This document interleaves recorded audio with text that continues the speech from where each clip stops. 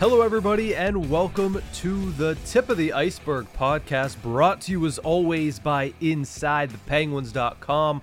I'm your host, Nick Berlansky, joined as always by Nick Horwat, and the Pittsburgh Penguins offseason rolls on as we finally hit one of the offseason tentpole events, the NHL Draft Lottery. We'll talk about the results of the Draft Lottery to lead things off, and then, since we haven't done it in a while, we're going to get into the GM search. Not that there's been any real significant news on that front, because there hasn't been. The Penguins are still casting their net, still grabbing as many candidates as humanly possible. I think it was either Darren Dreger or Pierre LeBrun that said they're up to at least a dozen candidates that they were going to look to interview via Zoom at the very least.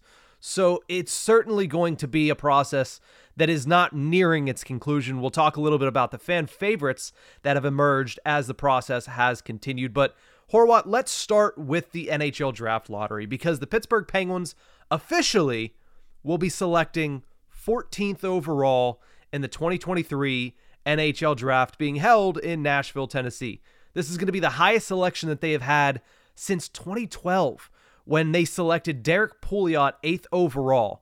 Pouliot had played 67 games with the Penguins over 3 seasons, scoring 2 goals and 12 assists. So safe to say that he didn't pan out for the Penguins, but still in the league, and there's something to be said for that. He played 8 games last season for the San Jose Sharks. So Horwat, were you surprised at all that the Pittsburgh Penguins stood pat at 14th overall?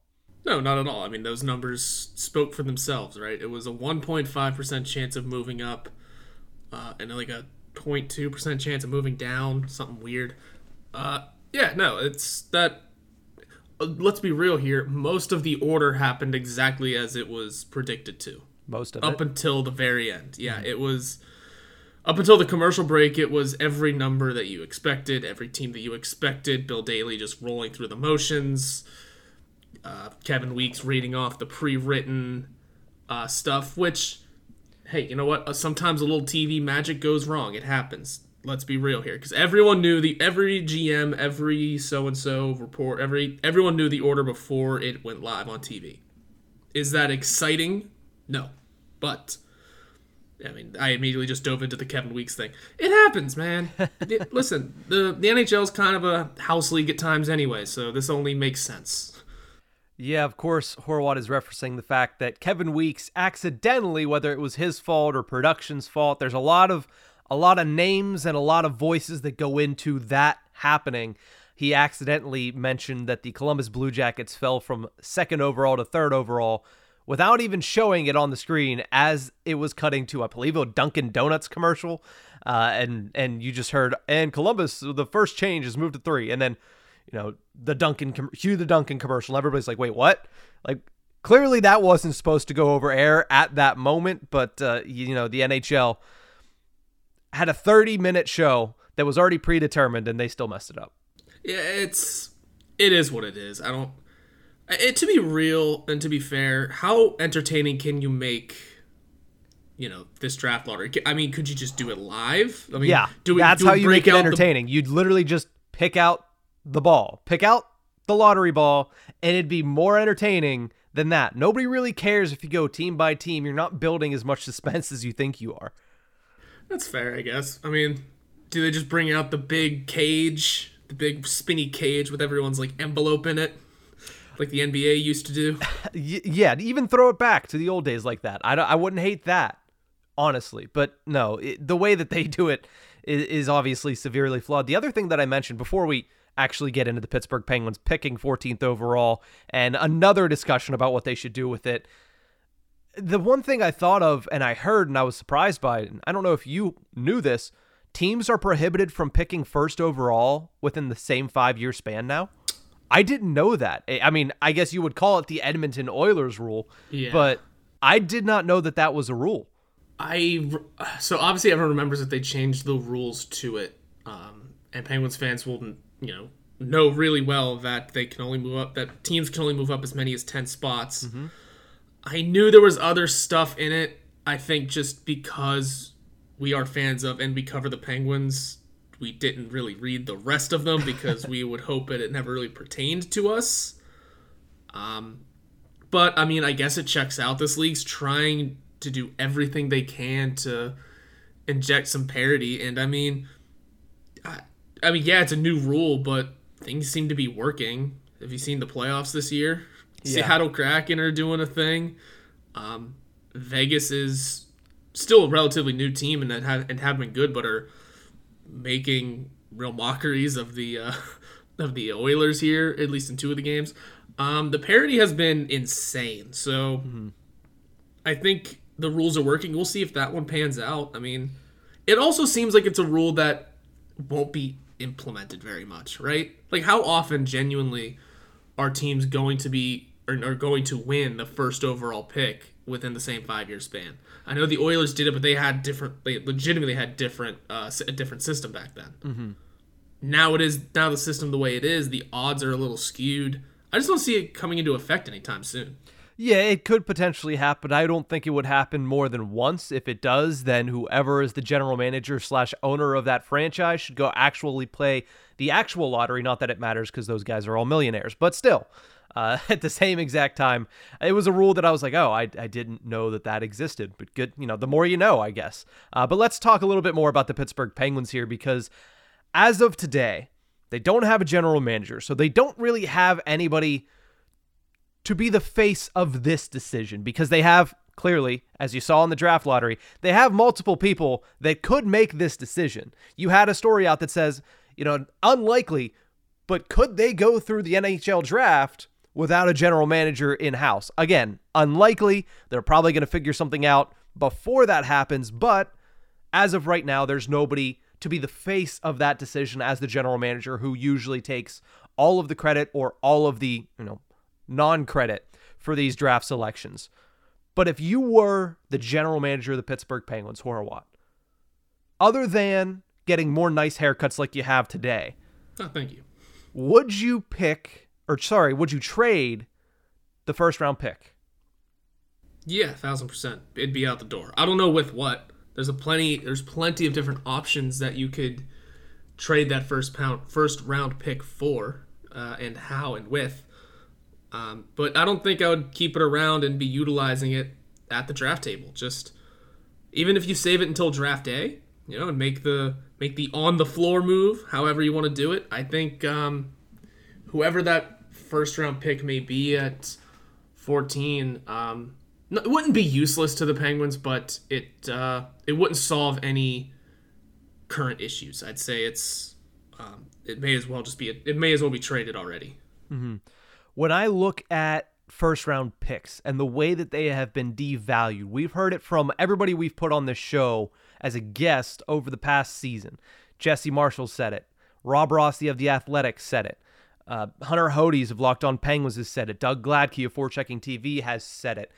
I talked to Josh Getzov of the Pittsburgh Penguins Radio Network. He said it. Metz, our good buddy, has said it. First round picks have been devalued, especially for teams that are looking to contend. At this point, they are just tools to get proven NHL talent to your roster. Look no further for evidence of that than the 2023 NHL trade deadline. 11 first-round picks traded. And I'm going to run down through the names of some of these players traded for a first-round pick, and you tell me if you would have thought ever in a million years that they'd be worth a first-round pick at the deadline. And keep in mind, most of these players fetched a first-round pick and more. And then some, yeah. Tyler Bertuzzi makes sense. Yeah, it can. Jacob Chychrun makes sense. It definitely does. Philip Roenick, a conditional first-round pick. Eesh, ugly. Vladislav Gavrikov and Jonas Korpisalo were a first-round pick, and Jonathan Quick. And more involved, I believe, as well in that deal. That deal's an interesting one. It seems to have worked out, though. I don't know. That one's an interesting one. Gavrikov is a pending free agent. That's another wrinkle in that one. Rasmus Sandin. I mean, he's playing like it, but no. Jake McCabe and Sam Lafferty, former Pittsburgh Penguin. Never in a million years would I have thought Sam Lafferty would be worth a first, but hey, here we are. Or even involved in a trade with a first-round pick, unless it was strapped to him, right? I don't know what he did this year to gain that kind of attention, but hey, you know what? Good on him. At the same time, though, he is the Blair County leading playoff goal scorer, right? Most Yeah, playoff goals scored by anybody ever from Blair County in Pennsylvania. Good for him. And what's really funny, though, is that you figure... Yeah, hold on. They did trade him for a first-round pick. He's been healthy scratched, man. He has been a couple times. We'll get into the Toronto Maple Leafs trade deadline when we talk about the general manager candidates. Tanner Jeannot, we all know what the Tampa Bay Lightning do. Woo! That whole trade was a mishap. Timo Meier makes sense, right? Don't really need to get into it too much on that one. Yeah, that one makes sense, except for the fact that he has not produced at all in this playoffs. He scored a goal in the last game or 2 games. Finally. Whatever. I mean, he did get his face blown off by Jacob Trouba in Game 7, so he made an impact, but just not in a way that they were expecting when they traded a first-round pick. Dmitry Orlov, Garnett Hathaway, that makes sense in my eyes, especially considering you get 2 really good players for that first-round pick. Ryan O'Reilly, Nola Chari, I think that one made sense, especially considering the way that Ryan O'Reilly has performed in the playoffs for Toronto. And Bo Horvat, who was good in the regular season and also will be a New York Islander for years to come. So a lot of these players are good players that you're getting back for first-round picks, but it furthers the discussion that if you're a contending team, there's very little value to these first-round picks. If you're a rebuilding team, yes, they still have value, but you want to collect 2, 3, maybe even 4 first-round picks. We saw Arizona pick in the first round 3 times last season, including Logan Cooley at 3rd or 2nd overall, 3rd overall, whatever it was. I believe it was 2nd, but somewhere up there. If you're a contending team, it's very much not a value for you, and the Pittsburgh Penguins are hoping to be a contending team. So I would agree that if you're serious about being a contender, listen, I understand it. The prospect pool is barren. It's not there. But if you want to contend next season, or if you want to contend in the next couple of seasons with Crosby, Malkin, and Letang still performing at the level they are, this first-round selection doesn't make sense to stay in their hands. No, it doesn't. Especially considering, like you said, where those players are in their careers. It's just about time for them to, have someone to play with now. I mean, it's always been that time, but this is different. And, you want to make the team younger. Obviously, that's going to be a huge part of it. But, in most NHL drafts, outside of the top 5, how many of those players are cracking the team immediately? Mm-hmm. I have a list here of the recent 14th overall selections dating back to 2015, if you care to hear about what some of the names on this list are. Yeah, and I'll hear them in just like a split second, but you have to look at, even last season. Last season was supposed to have a very deep draft. Mm-hmm. Juraj Slafkovsky made the team out of the draft. Simon Nemec went 2nd overall. I pulled up the list for you. I haven't heard his name yet in the New Jersey Devils organization. Mm-hmm. Logan Cooley, 3rd overall. We know he went back to college. Shane Wright, okay, well, that's a whole different situation, but he ended up not really cracking into the NHL right away because circumstances. Cutter Gauthier, I forget if he played with the Flyers this year. I don't think so. If he did, it was very limited. Like, he didn't play the entire season. I don't think he played more than half the season. If I had to guess, I didn't watch much Flyers hockey, Horwat. Looks like he played in Boston College this past season. So no, like your even your top 5 draft picks are not normally cracking the roster right away. So now that we're at 14, no, we need a guy who can play in this roster right now. Mm-hmm. And here's the thing with the 14th overall selection. And when I say these names, I'm not by any means saying that, especially in the last 3 seasons, these guys aren't a bust, especially last season, because you need time to see if this prospect is going to develop to judge whether or not they're a bust. But the Pittsburgh Penguins right now, in our eyes, if we were the GMs, you're not looking for 6 years down the line. You're not looking for 7 years down the line. You're looking for in this year or in the next couple of seasons, 2, 3, maybe even 4 seasons. That's your window right now. And these players, most of them are not contributing in a factor that trading the pick would end up getting you a player that would contribute for, right? You trade the pick, the guy's going to contribute this season, probably the next couple of seasons. If you take the pick, probably not going to contribute in the next couple of seasons, nowhere close to what you're going to get for him. But 2022 was Rutger McGroarty. I really liked Rutger McGroarty in last year's draft process, knew he wasn't going to fall to the Pittsburgh Penguins in the 20s. So we'll see what he ends up doing for Winnipeg. But again, just got drafted less than a calendar year ago. 2021, a name I've really, gonna not lie to you, never heard. Isaac Rosen to Buffalo. Nope, never heard of it. And Buffalo, shocking, actually. They're full of young talent that has cracked the NHL. Exactly. 2020, Dylan Holloway has played some time in Edmonton, has been a depth guy for Edmonton as a young player. I think he made it to the NHL last year during the playoff run, was like his first taste. But again, 3 years later, just getting his first tastes. 2019, Cam York to Philadelphia. We know he's there now, but he hasn't been a huge... no one on that team has been a huge impact player yet, so... He's played a good bit this season for Philadelphia. This was his really, I think, first year playing at a substantial level, but look at where Philadelphia was. Yeah. The Penguins are there in 4 years, then it's not going to make a difference whether or not you take the pick or trade the pick.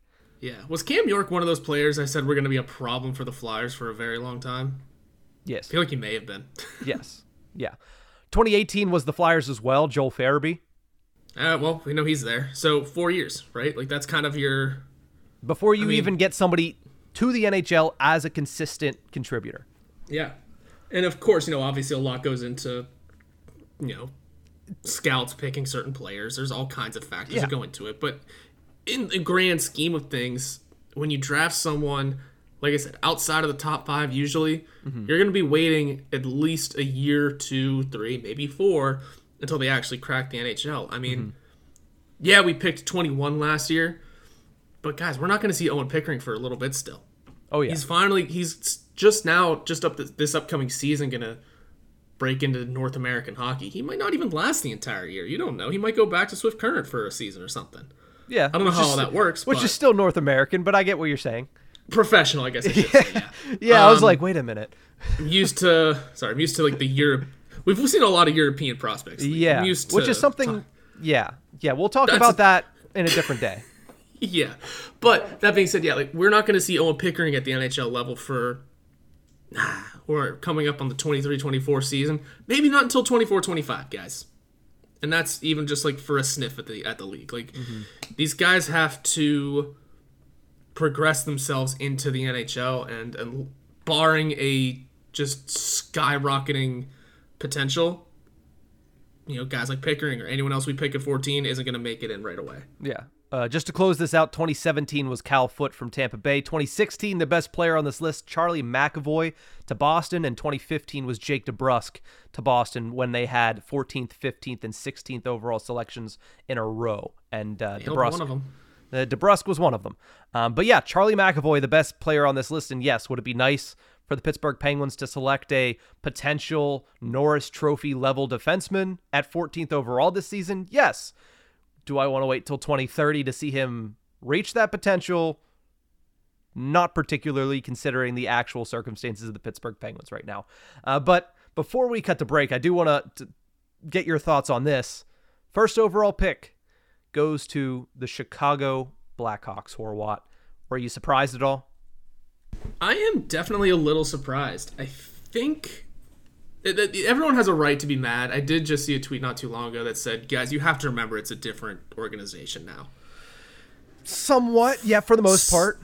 For the most part, it is, yeah. I mean, we'll discuss one of the main figureheads in a little bit. I mean, Joel Quenneville's still not in the league. I think Jonathan Toews is really the big focal point of it at this point, right? He's the one that's still there who has had his... Everyone knows what we're talking about, I'd assume, by the way, with the Brad Aldridge situation in 2010. But that being said, it's a different organization, and even in a few years' time, it will be a complete turnover, right? You would assume. I mean, how many people are still with the team that were there in 2010 and 2011, right? It's not many. I mean, even Patrick Kane is gone at this point. Jonathan Toews is still sticking around. Everyone aside of that, it's not much. So you do still have the right to be angry at the team and at the league for not taking any more supplemental discipline against them. But it's a different team. And if Connor Bedard hits his potential in Chicago, face of the league. Yeah, I think when you look at this, or when I looked at it, I was like, first of all, of course, Of course, it's the Chicago Blackhawks. I mean, you look at the three teams that were up for Connor Bedard. It's Anaheim, who I'll talk about in a second because, oh my God, poor Anaheim. Columbus, who, yeah, that would have been fun. I mean, small market team, Connor Bedard, Johnny Gaudreau.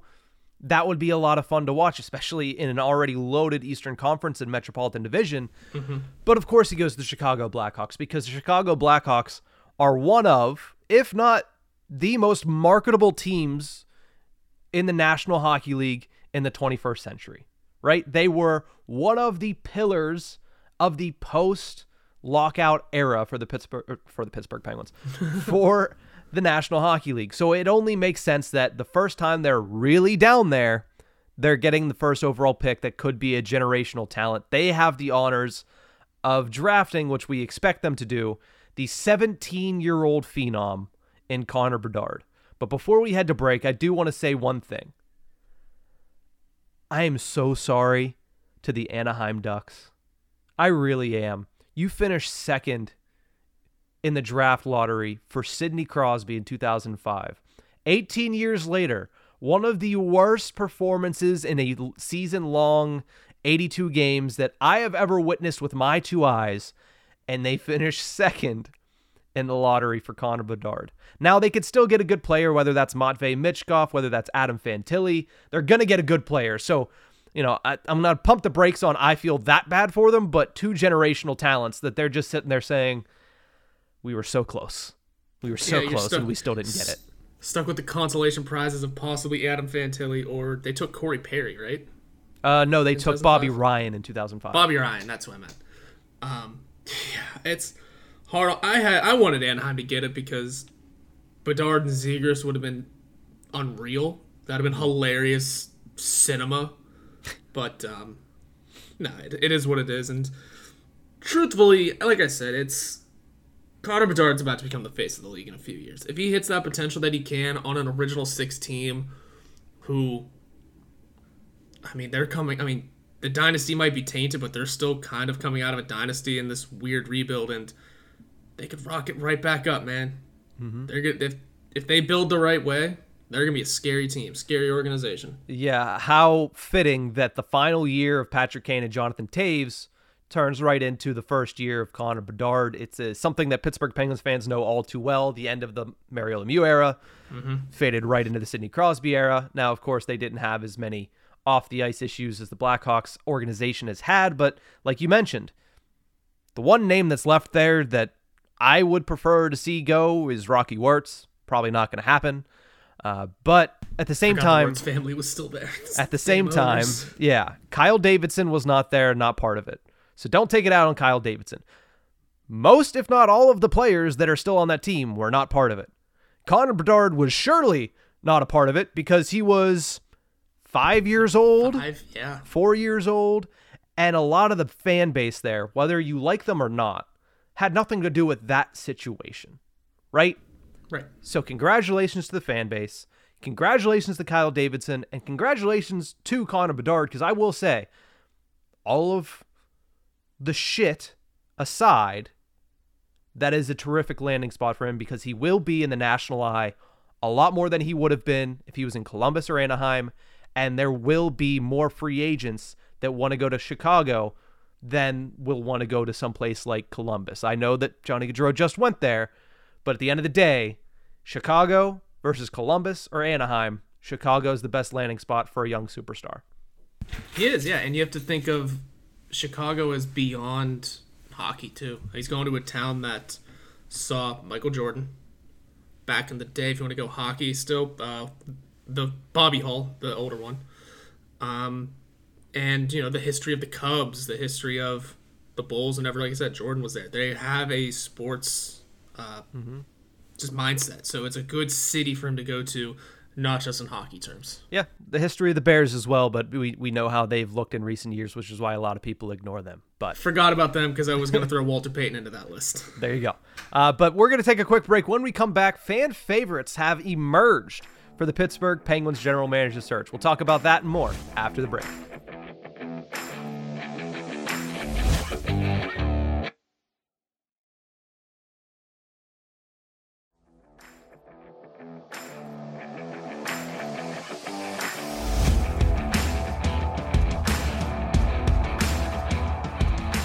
Welcome back to the Tip of the Iceberg podcast, brought to you as always by InsideThePenguins.com. No real news, Horwat, on the Pittsburgh Penguins general manager search. Fenway Sports Group keeping a tight lip, saying we're not letting any leaks come out and we're not releasing any information as of yet. We've heard rumors, whispers, people that might be in the mix, people that might have drawn the interest, wow, I can't speak today, of Fenway Sports Group and the Pittsburgh Penguins. But we do know for sure that there are two fan favorites, right? Like, we know for sure that the first couple of names that came out of anybody's mouth were Eric Tulsky and were Kyle Dubas. Those are the fan favorites for the Penguins' next general manager position, is it not? Oh, I've been shouting Kyle Dubas' name for months. Yeah. While Hextall still had his job, I was like, okay, so here's what's going to happen this summer. Hextall's going to get fired. Kyle Dubas is also going to lose his job. Not lose his job, his contract's up. Kyle Dubas isn't going to return because the Leafs are going to fall apart in a dramatic fashion. I didn't think it was going to be like that, but here we are. And the dominoes are going to line up perfectly. And I still do kind of believe that now. Yeah, when we look at Tulsky first, it's his second season as the assistant GM of the Carolina Hurricanes. He's been with the organization for 8 seasons, but what I've noticed as I've watched the Stanley Cup playoffs, because obviously anybody who wants one of these guys is going to keep a close eye on both of these teams who are both in the second round of the postseason. Outside of Sunday's Game 3 loss to the Devils, the Canes have been extremely impressive this postseason. They played the New York Islanders, who are a tough team to play in the Stanley Cup playoffs, and they were able to take them out in 6 games, and in that tough building as well, in UBS Arena. And then they went out and just blew the doors off a Devils team that was riding high off a Game 7 victory in both Games 1 and Game 2. Now, they did get blown out in Game 3. We'll see what happens in Game 4, I believe, later this evening. But I just keep watching that and looking at this roster, and I'm like, it's such a good mix of veteran players, of youth. They play a great style of hockey, and part of that goes to Rod Brindamore, of course, because he's one of the best coaches in the National Hockey League. But you just understand that he's pushed the right buttons in the past couple of seasons. And, of course, there's always going to be that veil that, hey, he's the AGM, he's not the actual general manager. And while we've heard through several outlets, including Rob Rossi of The Athletic, who mentioned it in his initial story about the Penguins GM search, Tulsky is pretty much the personnel trigger man, right? He makes a lot of the decisions for the on-ice product. How many of those decisions, it's unclear. Does he have the final say or no? It's unclear. I would imagine Don Waddell has the final say as the general manager of the Carolina Hurricanes, but it seems as if when I look at this team, if it's all him or mostly him, I love the team that he's constructed. The Brent Burns move was amazing, right?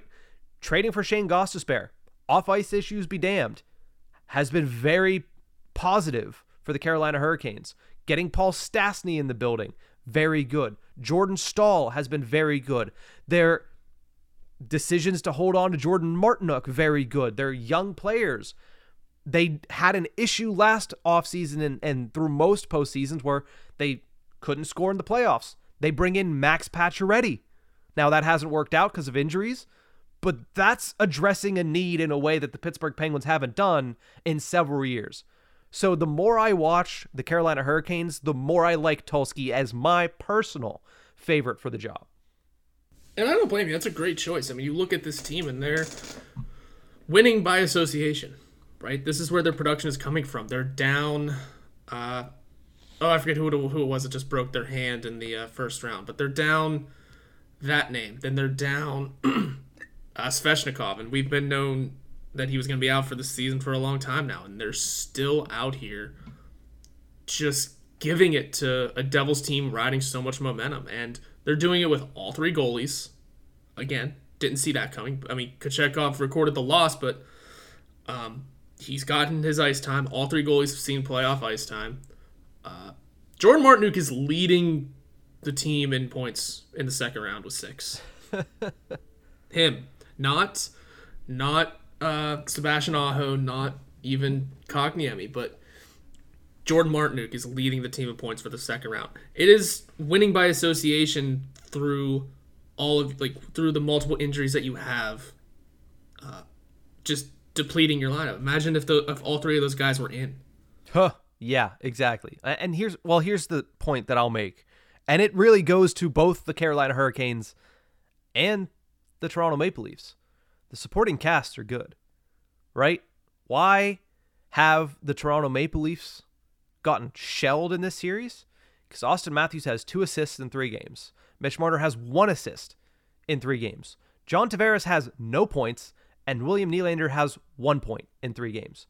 It's not the supporting cast that's failing the Toronto Maple Leafs. It wasn't the supporting cast that was failing the Carolina Hurricanes. It was top-end talent. And what is the one thing the Pittsburgh Penguins usually get?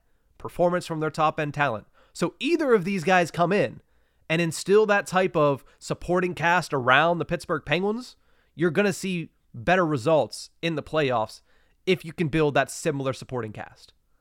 Yeah, and you're right. You do need the supporting cast, and that's kind of what is taking over for the Leafs in the second round here. I mean, yeah, it's not producing properly, but in the first round, it was all of their top guys producing. I mean, Mitch Marner had 11 points. Austin Matthews had 9. Morgan Rielly had 8. Tavares, O'Reilly, and Nylander all had 7. And then there's a drop-off of production. And by drop-off, I mean 4 points separate Nylander and Matthew Knies from 7 to 3. Mm-hmm. So they weren't really getting the production from their depth through the first round. But now where is it gone? The main guys are not to be seen in the second round. And this has nothing to do with Kyle Dubas, by the way. We've seen the team that he's built. We've seen it. Mm-hmm. At this point, it is truly, and this is how many years in a row, it's up to the players, man. Yeah, and the one thing that I will say, too, about that is you look at the supporting cast there, it's not always points. Like Ryan O'Reilly, what has he brought to this team? Besides, he has scored points. Mm-hmm. Matthew Knies, a guy you just mentioned, he was on the ice for all 3 overtime victories in Tampa in that first round series. Luke Schenn has been a very integral part of them winning that series against the Tampa Bay Lightning. Ilya Samsonov, first year there. They cut bait, went to a new goaltender. Ilya Samsonov has had games in this playoffs where it has been up to him and he has stood up to the challenge. The one thing I'll ding him for is Matt Murray is also not available in the playoffs because it's Matt Murray and he's never available in the most key times after his first 2 seasons, right? But I think the point that I was just trying to make, and I think you echoed it and obviously pushed back, which is fair, is the supporting casts are good. Both of these general managers, if they lose, it's not going to be because they constructed a poor team around their stars. It's going to be because they didn't get the performance from their stars or because they just were simply outplayed. Because let's also not forget there's always a team on the other end of the ice. Yeah, and I think it's really hard to determine what fell apart for the Leafs here. I honestly haven't watched a ton of the second round for them. Just kind of been catching final scores, catching highlights, and just noticing that it truly feels like it's the Leafs being the Leafs, does it not? I mean, we see the supporting cast that Kyle Dubas built here. Ryan O'Reilly is a guy that we said we should deal our first-round pick for. Implement him as the third-line center and go from there. Great pickup for them, and like I said, he's one of the guys producing at the highest level for this team in the postseason. Trying to remember who else was there. Sam Lafferty, he picked himself up out of nowhere as one of the top trade targets this offseason, and Toronto landed him. Good on them. They picked up Noel Acciari, which seems like a great move. Then there's who Luke they got Schenn. With Lafferty. Luke Schenn was also just mind-boggling. But Jake McCabe was who they got with Lafferty as well. He hasn't had a great playoffs, but... No, but you know what the general manager of that team did? Committed. Went all in. Said, here, all right. Said, I have my stars. I signed them to the deals that no one said I could sign them to. I'm going to give them the supporting cast to help. And he did that. Did it work? No. They might just be getting outplayed. Because, let's be real here, it's hard to outplay the team that just ousted the best team this league has ever seen, regular season-wise, right? Yeah. It's hard to stop that kind of momentum. Yeah. And also, Sergei Bobrovsky being playoff Sergei Bobrovsky. What? Yeah. What? Yeah. I also partially blame that fan base that touts itself as one of the smartest fan bases in the National Hockey League for actively calling for the Florida Panthers in Maple Leaf Square after they won that game. I mean, how stupid could you be with that? Like, first of all, it is mental midget status that you won a playoff series for the first time since 2004, and you're calling for the 8 seed, right? Don't call for the 8 seed. I just realized who won that series first. Who won their series first? Toronto, did, right? Yeah. So it was going into Game 7 for the Boston series, and they're saying we want Florida. I was like, why?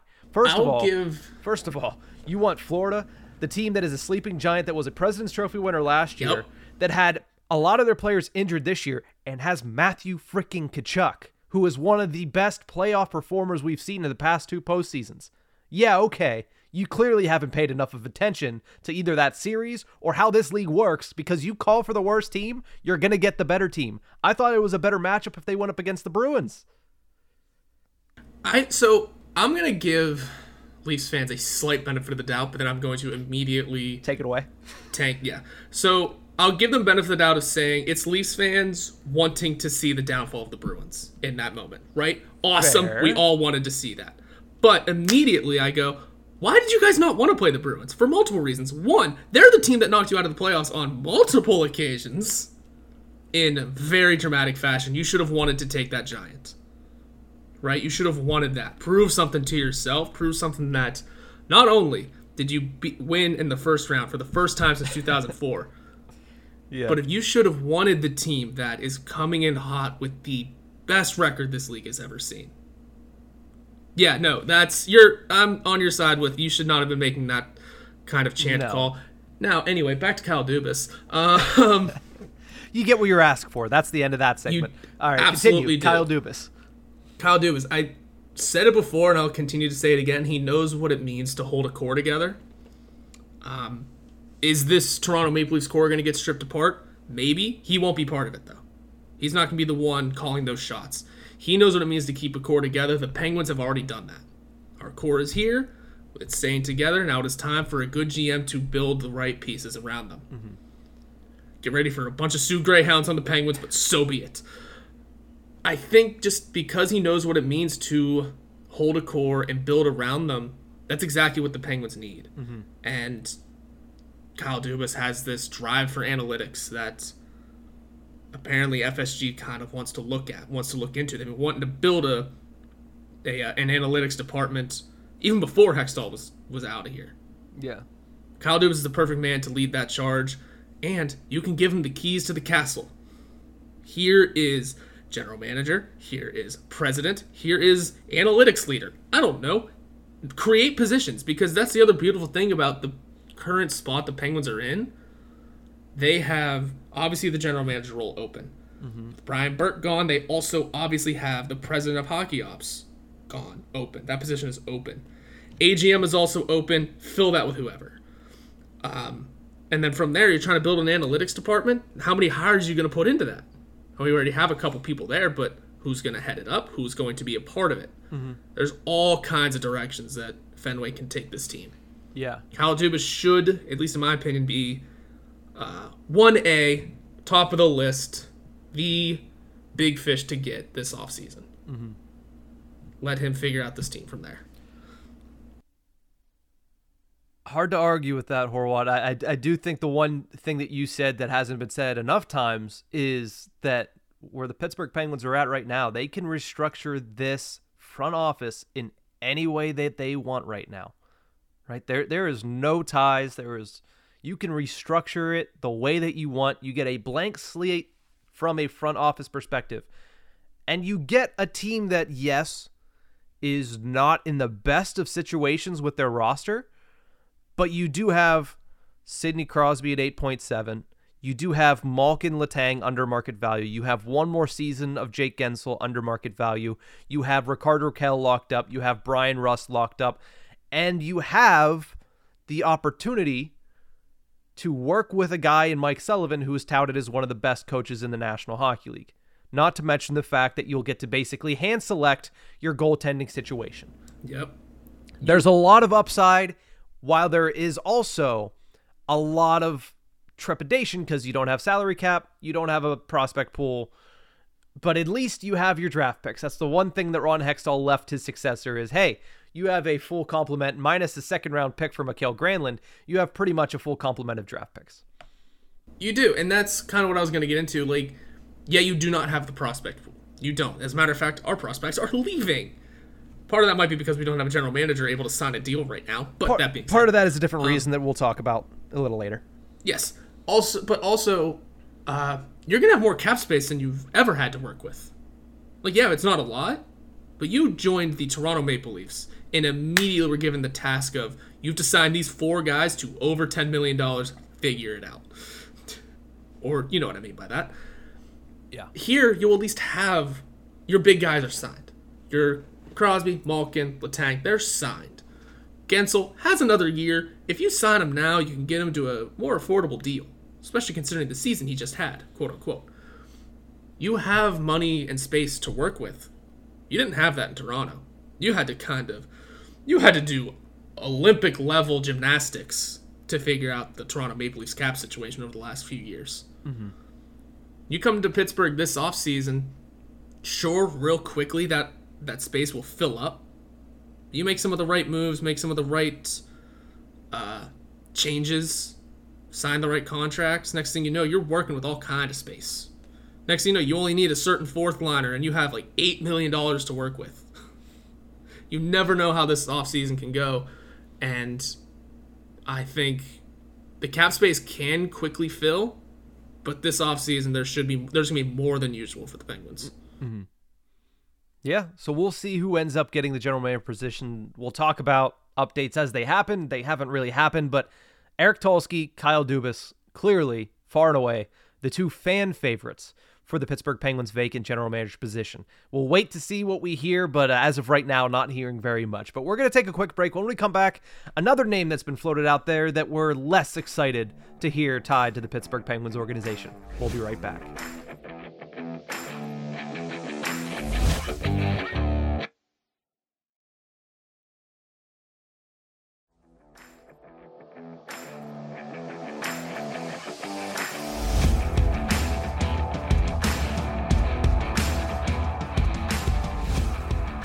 Welcome back to the Tip of the Iceberg podcast, brought to you as always by InsideThePenguins.com. Quick programming update. We have an episode today. Should have a Penguins to go tomorrow. Probably won't have anything on Thursday and Friday because I will be out of town. Therefore, there's also not very much news to discuss. So after that, we'll get back on our regular schedule, but it's been touch and go for the last couple of weeks. Thank you to all of our listeners that have kind of stuck around and dealt with that. But let's continue this discussion about the Penguins' vacant general manager position. Another name, according to Elliot Friedman of 32 Thoughts and Sportsnet, that the Penguins and Flames are interested in interviewing is Stan Bowman, former general manager of the Chicago Blackhawks, who we talked about a little bit in segment number 1. I don't have much new to say on this front because we've already discussed this. Obviously, we know why the Penguins would need clearance from the league in order to hire Stan Bowman. It is not good. They're not fun reasons. They're reasons that, honestly, if I was in charge of the search, would automatically disqualify Stan Bowman. But I'm not in charge of the search. Therefore, this is still something that we have to discuss. Yeah. But what I will say is, taking that stuff away that would immediately disqualify him in my eyes, I can't speak. They need a new line of thinking in Pittsburgh. And the hockey guy TM that Stan Bowman is not something that's going to be able to shepherd in a new era of Penguins hockey while maximizing the remainder of the core's careers, in my eyes. So take away all the other stuff, which shouldn't be taken away, honestly, at all. And I still don't like him as a fit. I don't. Oh, yeah. No, you shouldn't. It's like, you're right. Taking away all of the black marks, red flags on his resume. Look at how he took a dynasty. I mentioned not too long ago that the Chicago Blackhawks were a dynasty. who was one of the main faces as to why it fell apart and why Patrick Kane and Jonathan Toews were still on the team and one of the worst teams in the NHL. Stan Bowman was trying to bring the band back together and doing it in the worst possible way. He traded away Artemi Panarin. We see how that's gone. I can't remember too many other moves, but that's the big one. He tried to bring back Brandon Saad. He signed Brent Seabrook to the worst possible contract. Duncan Keith to the worst possible contract. He drove a very good team into the ground with just bad signing after bad signing after bad trade. The genuine downfall of the Chicago Blackhawks and how great they were. How many times do we talk about the Chicago Blackhawks and go, they have our number. They have our card. We would be unable to beat them in any. We couldn't beat them for how many straight years? Didn't matter whose home ice it was. I forget who it was. I think it was Josh Yohe tweeted a long time ago that the league was robbed of a Penguins Blackhawks Stanley Cup final over the years. You might be right about that in terms of phenomenal hockey between two dynasties at the time, but at the same time, I'd have taken the Hawks in 5. Penguins could not beat them at all, ever. I hated playing against them because we just couldn't beat them. Even whenever they were starting their tail off, we still couldn't do it. So they were a very good team. And then Stan Bowman decided these decisions will make the team good. Down the drain. Yeah. His final few seasons with an aging core in Chicago, and they weren't even aging to the level that the Pittsburgh Penguins core is currently aging. They went 7th, 6th, 7th, and 6th in the Central Division. Mm-hmm. Not great, right? Chicago's last series win to this day was in 2015, 8 years ago, when they beat the Tampa Bay Lightning for the Stanley Cup. They missed the playoffs several years, and honestly, that doesn't spark confidence that he's going to be able to come into Pittsburgh and build around this core as they're aging, right? Who's he going to bring back? That's going to be the first question that anybody asks. Who's he going to bring back? Ian Cole? Patrick Hornqvist? Jordan Staal? Like, we've mentioned all of these, but we mentioned them in jest. Yeah. I wouldn't, if that is the first option, which it should never be, the first option should never be retreading an old player, then I just don't see why anybody would expect him, especially at Fenway Sports Group, especially within the Pittsburgh Penguins organization, would expect Stan Bowman to come in and operate differently as the general manager of the Pittsburgh Penguins as he did as the general manager of the Chicago Blackhawks. Do you want to know one of the final deals that Stan Bowman signed with the Blackhawks? One of the last. I don't know if it was the last, but it was one of the last. Seth Jones to $9.5 million. Full no move for 8 seasons. Oh, yeah, that started this year. He signed that in 2021. Yikes. I should just present that as the only option, as the only reason. Item number 1 and final item. Yeah, I don't like I said. Yes, all the red tape, all the black marks from before, then the Artemi Panarin saga, and then just this. This was a bad deal whenever it was signed. Mm-hmm. We're a year into it, and you could say, "Oh, he was one of the better players on the team." Yeah, one of the better players on the team that just got the first overall pick. Sorry. Yeah. No thanks. I'll stay far away from Stan Bowman. Thankfully, it doesn't seem like the league has given the option for people to talk to him. As of yet. As of yet, of course. But I understand that Fenway wants to talk to as many names as possible. Right? You do. And that's what you want to do when you're casting a wide net. You want to talk to as many names and faces as possible. Maybe even get some information out of some guys. Like, what have your thoughts been on this other possible general manager? Stan Bowman isn't a man you put into this search regardless. You want to talk to as many people as possible? Sure. You want to talk to a successful GM? Sure. During his time, was Stan Bowman a successful GM? Yeah. People do get blinded by 3 cup rings. It's hard to not. I mean, why do you think Matt Murray still has a career? 2 of them. As a rookie. But there's just too many marks against him that really shouldn't make him an option here. Mm-hmm. Counselor Horwat has rested his case, and with that, we will move on to our weekly Pens poll. We asked, of these three candidates, who would you most like to see the Penguins hire as their next general manager? And there's a reason we talked about Tulsky and Dubas as the fan favorites, because they ran away and made it neck and neck with each other and left Jason Botterill in the dust. Eric Tulsky got 41% of the vote. Kyle Dubas got 37% of the vote. 16% of voters said, I don't want any of these three. I'd like somebody else. And Jason Botterill, former AGM of the Pittsburgh Penguins, former general manager of the Buffalo Sabres, current assistant GM of the Seattle Kraken, 6% of the vote. Why do you think so many people didn't choose Jason Botterill?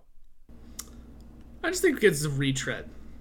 I don't think they don't like Jason Botterill for the sake of they look at the Buffalo Sabres. Look at the Buffalo Sabres. He built a lot of this good team.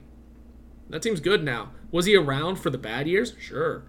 But he was out there wheeling and dealing, getting Tage Thompson, making the draft picks for Rasmus Dahlin and other names that I'm forgetting. But, a lot of people can look at the Skinner contract and go, oh. But, I think people just look at his tenure with the Sabres, see that they had a bunch of losing seasons, and don't look at the now because, a lot of people look at the what have you done for me lately. I get where people have their holdups with Botterill. He's also a long shot, really. I mean, is he ready for a GM job yet again? Hard to say. But it's a retread. People want to see something new. Mm-hmm. And that's why everyone shoots for Eric Tulsky, who would be a first-time GM, or Kyle Dubas, who is just the name of general managers, right?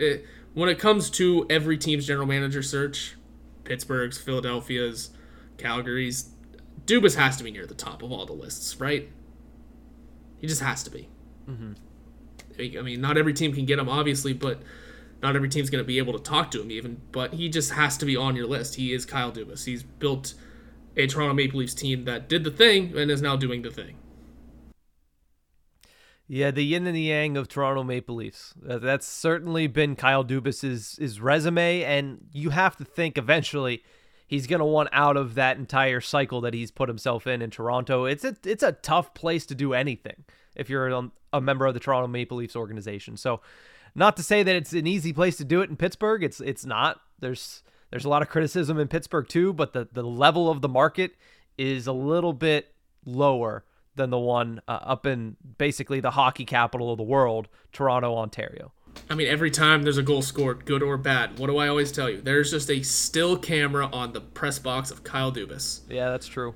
Why do you think we get so many videos and clips of him throwing a water bottle, yelling at fans in Tampa Bay, or celebrating and hugging him with a man who just got hit by a car earlier that day, by the way? No one mentioned that. Brandon Pridham was hit by a car that day. Why do we think that? Because he's in such a large market and all the focus goes on him at way more times than it should. FSG's first offer to him, literally, I said this to you, I may have said it on here, the first thing on their list should be, we won't have a camera stuck on your box. We're going to let you be a general manager. We're not going to have all of the focus every time a goal is scored straight up to you. Mm-hmm. And this is also only on the Canadian feeds, by the way. People who watch ESPN will not see that. But look over Twitter. Those clips and those videos and those pictures are everywhere. Why? Yeah. Because he is the focal point of this team. He comes to Pittsburgh, he won't be. He'll still be a huge name and still make, and catch a lot of eyes, but it'll be the team doing the talking. For the most part, yeah. Yeah, I think it's interesting that we have been, 2-3 weeks into this process, and we haven't heard of any interviews that have actually happened. We haven't heard of any real concrete candidates other than the fact that the Pittsburgh Penguins continue to find new names, to search for new names, and that they are casting a net that is going to be enough to field a football team, basically. So we'll see if any new names come up. We'll see if any new updates come up. And in the meantime, just expect that Eric Tulsky and Kyle Dubas are going to be the names you're going to see most of, because that's the name that fans are most likely to hope for in this general manager search. But that's going to do it for this episode of The Tip of the Iceberg. Thank you so much for tuning in. We'll see you guys next time.